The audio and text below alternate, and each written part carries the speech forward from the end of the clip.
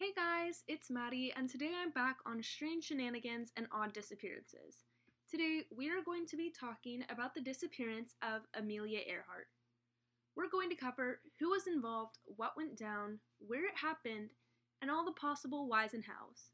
But first, let's start at the beginning. Amelia Earhart began aviation when she was just 24 years old. She learned so many tricks and flew various routes in her plane. She was published in many newspapers and caught the attention of a lot of people. In the year 1928, a publisher named George P. Putman made the suggestion that Amelia Earhart become the first woman to fly across the ocean. Putman had recently covered the story of Charles A. Lindbergh, who flew a solo, non-stop flight across the Atlantic Ocean. Later on, Amelia Earhart flew with two men from Newfoundland, Canada, to Wales, Great Britain. While Amelia Earhart only did the plane log for the two men pilots, this journey brought her a lot of fame. The three were honored with a ticker tape parade in New York, and Lady Lindy, as Amelia Earhart was nicknamed, was given a White House reception by the president, who at the time was Calvin Coolidge. On May 20th, 1932, Amelia Earhart took off alone from Newfoundland on her first solo non-stop transatlantic flight, also the first done by any woman.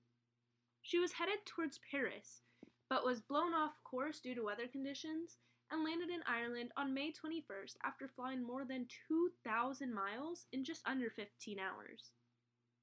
Amelia Earhart did continue in many new flight challenges and adventures. She fondly remembered wanting to be adventurous when she was younger, and now she was finally achieving it, winning various prizes and becoming all the more famous. Eventually, she decided to take on what no one had, flying around the world. Her goal was to set off from Oakland, Canada, and to land in Honolulu, Hawaii for gas as her first stop. However, on her first time trying to complete this flight, she landed in Honolulu, and upon takeoff, the plane had issues with its tires and had to be sent back to California for the necessary repairs to be made before she could take off again. Eventually, Earhart decided to fly her plane from California to Miami. This is where her navigator, Fred Noonan, would meet up with her, and they would take off for their global trip. They first went from Miami to South America, and then from South America to Africa, from Africa to India, India to South Asia, to New Guinea. The next part of their journey would be the final leg of their trip. It would be over 7,000 miles of ocean until they could reach the mainland again. The United States had a small island called Howland Island that they were going to use for Earhart and Noonan's refueling of gas and supplies. The U.S. deployed many ships, such as the Coast Guard cutter Itasca, to help with this harder part of the journey. As the pair approached Howland Island, Earhart radioed in that they were low on fuel. There were many difficult attempts for the communication to get through between the plane and the help below. The Itasca suddenly could no longer pinpoint the location of the plane or Earhart and Noonan. Earhart circled the Itasca, but she could not see the ship, which was putting up lots of fumes and smoke to hope to direct her on where to go. Amelia Earhart then shared in her final message that they had 30 minutes of fuel left, but were no closer to landing than they were before, but they needed to land soon. Soon after, all contact was lost, and the Itasca believed that Amelia Earhart tried to land her plane. Earhart and Noonan had also resorted to using the incorrect frequency, but due to the technology the Itasca was using, none of the messages were able to be interpreted.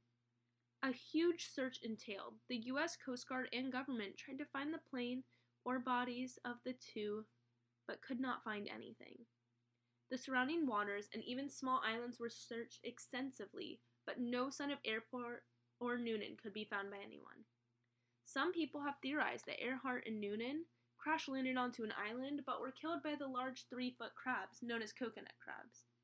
Others think that they ran out of fuel and crashed, while many others would say that they successfully landed and somehow survived without anyone knowing.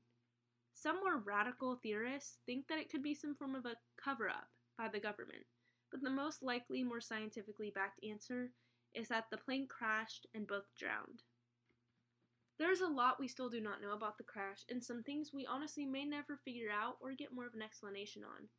Amelia Earhart's husband, George P. Putnam, spent years and tons of money trying to find her with his own ocean exploration teams, but to no avail. But thank you guys so much for tuning in to today's episode.